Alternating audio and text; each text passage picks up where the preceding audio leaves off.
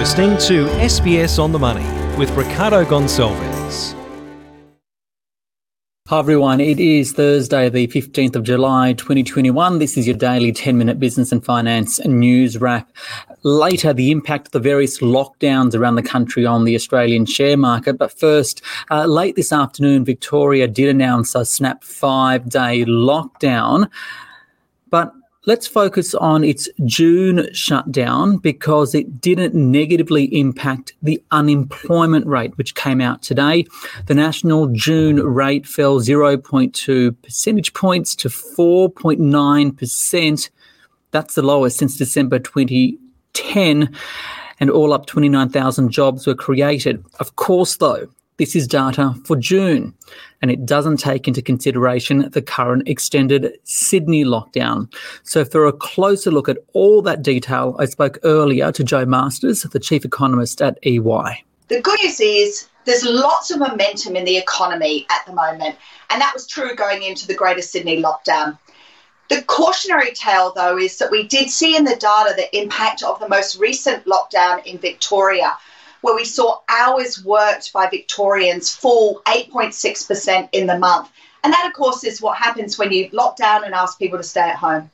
It is backward-looking and doesn't take into consideration the current Sydney lockdown.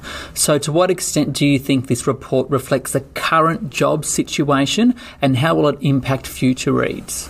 So it doesn't tell us anything about the current level of lockdowns and what that means. We know from previous lockdowns that restrictions hit economic activity and they hit the jobs market. Some people lose their jobs, some people lose hours, and we expect that the data in the next couple of months will show that that has also been the case in Greater Sydney.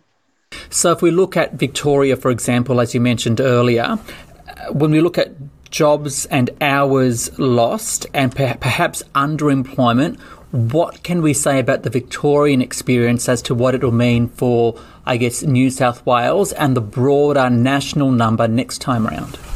So what we're seeing in these lockdowns is some unemployment, but actually the really interesting tale is that a lot of Australians through lockdown are actually remaining connected to their employer. They are remaining employed, but they're just not working any hours, or certainly not as many hours as they would do typically. So that can mean that you don't see too much of a negative number in terms of the unemployment rate, for example, but hours worked is the best measure of economic activity in the economy.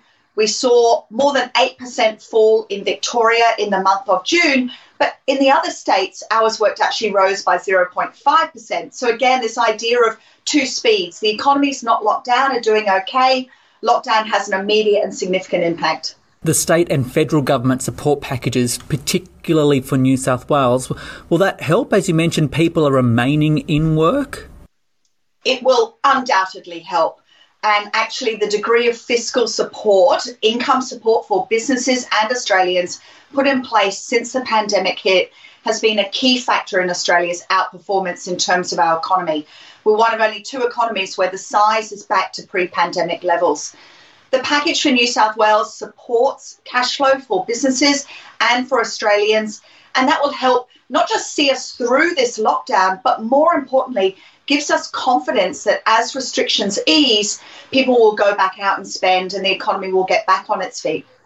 I know the lockdown situation rapidly changes, right? But if we focus on the Sydney lockdown at the moment, given that package, that government support package, and based on past lockdowns, what's your base case scenario as to how long this lockdown will last in Sydney? So the common thinking is that the lockdown will last around 7 weeks or thereabouts. If we look at the announcement made earlier this week, though, and the government's own estimates of the federal government support for New South Wales, at EY, our own analysis of that suggests that the lockdown may last as long as 10 weeks or thereabout, or that's what's being budgeted for. And it's appropriate for the government to be cautious and conservative and plan for longer rather than less support needed. Back on jobs, are there any signs that this improving labour market will lead to pressure on wages? So we are hearing about skill shortages in some parts of the economy, and that's likely to see wages rise in some parts of the economy.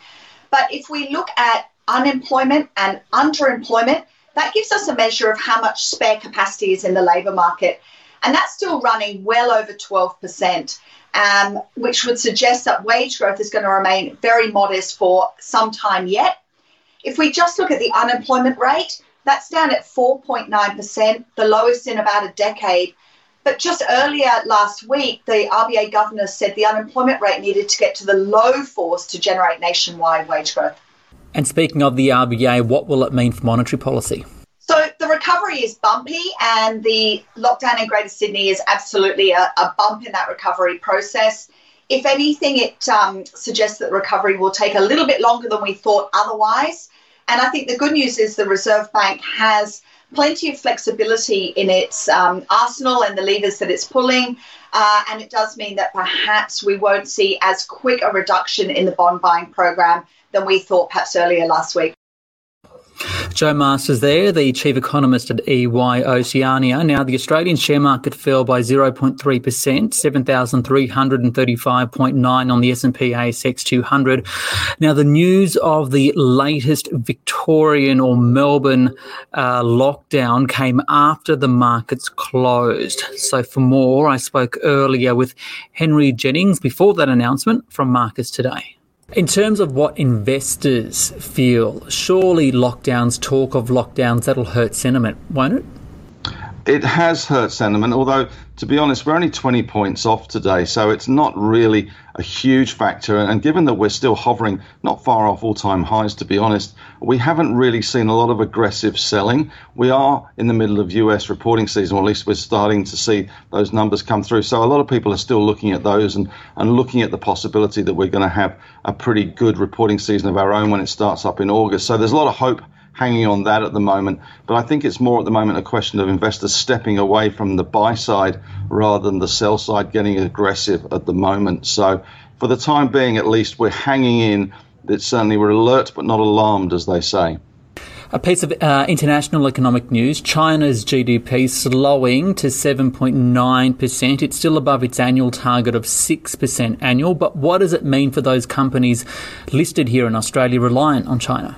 Not a lot, I don't think. It was pretty much in line with the expectations. I think expectations were around for 8.1. And a lot of the Chinese numbers are a little bit rubbery anyway, and a lot of people don't actually believe them to be completely and utterly honest at times. So 7.9 wasn't a bad result. And we did see consumer spending pick up as well. So that was good. So it's becoming maybe a more balanced economy in China. That's what they're talking about anyway. And we did see some good export numbers as well the other day coming out of China. So certainly there's no reason for concern with the Chinese economy at the moment as far as our market goes. And today the iron ore market, the iron ore miners are doing very well again, and they're kind of holding the market up to some extent. So it's still holding it around that $217, $220 a ton US level. So that's still good for those. I guess corporate story of the day is that of Sydney airports. Is it still likely to be taken over? Well, certainly it's game on. There is, of course, Sydney Airport is saying that it's not enough because you're not even paying as much as we were trading at before the pandemic. Of course, the lockdown makes their case a little bit harder to pursue. And the bidder, IFM, is saying, well, you actually raised $2 billion during the lockdowns and the pandemic panic we saw last year. So in reflection, it's really around sort of $9 that we are offering for you, which is pretty close to where you were before the pandemic hit. So it's going to be a bit of a war of words. And of course, with the Sydney lockdown as well, that does add to the bidder's case that things are going to take a little while to get back to normal, and maybe shareholders should consider it. But I suspect money talks in the end, and if they raise the bid, or even if we get another party coming to the table, certainly Macquarie lurking in the background, if you remember, they were the ones that bought the thing in the first place for $5.6 billion back in the early 2000s. So it's there's a lot to play out, I think, in this one. It's a very strategic asset when the economy does open up and we bounce back with those international arrivals again. Putting everything together, including the implications of the jobs numbers and lockdowns that we're seeing, inflation is still the talk of the market right now. The US Fed saying overnight inflation will remain elevated for some months, but then moderate. What does all of this mean for investment opportunities? Well, the word of the moment is transitory. We've had unprecedented during the pandemic, and now we've got transitory. I guess it's a question of how long that transitory inflation continues. And that is the key question. The Federal Reserve certainly thinks it could be a little bit more extended than they initially thought, and that is possible. And certainly the things that matter to a lot of people in terms of rent, housing, travel, all those sorts of things, utilities, etc., they're all going up far more the inflation rate, and they're really driving. Even used car prices in the US and here are driving the inflation numbers. So it's a question of what your definition is of transitory, but certainly I think we're going to be living with this for a little while, and certainly investors should be aware that there is a risk that inflation does escape from the bag finally. And to some extent, central banks have wanted that for such a long time, but as they say, be careful what you wish for, because sometimes that really is not a good idea. Henry Jennings there from Marcus Today. I am on Twitter, Instagram, and what's the one I forgot? TikTok, at Business Ricardo. Talk to you soon. This SBS On The Money podcast is provided for informational purposes only. The content on this podcast should not be understood as constituting advice or a recommendation. It is not personal advice and does not consider your personal circumstances or objectives. You should contact a licensed professional before making any financial decision.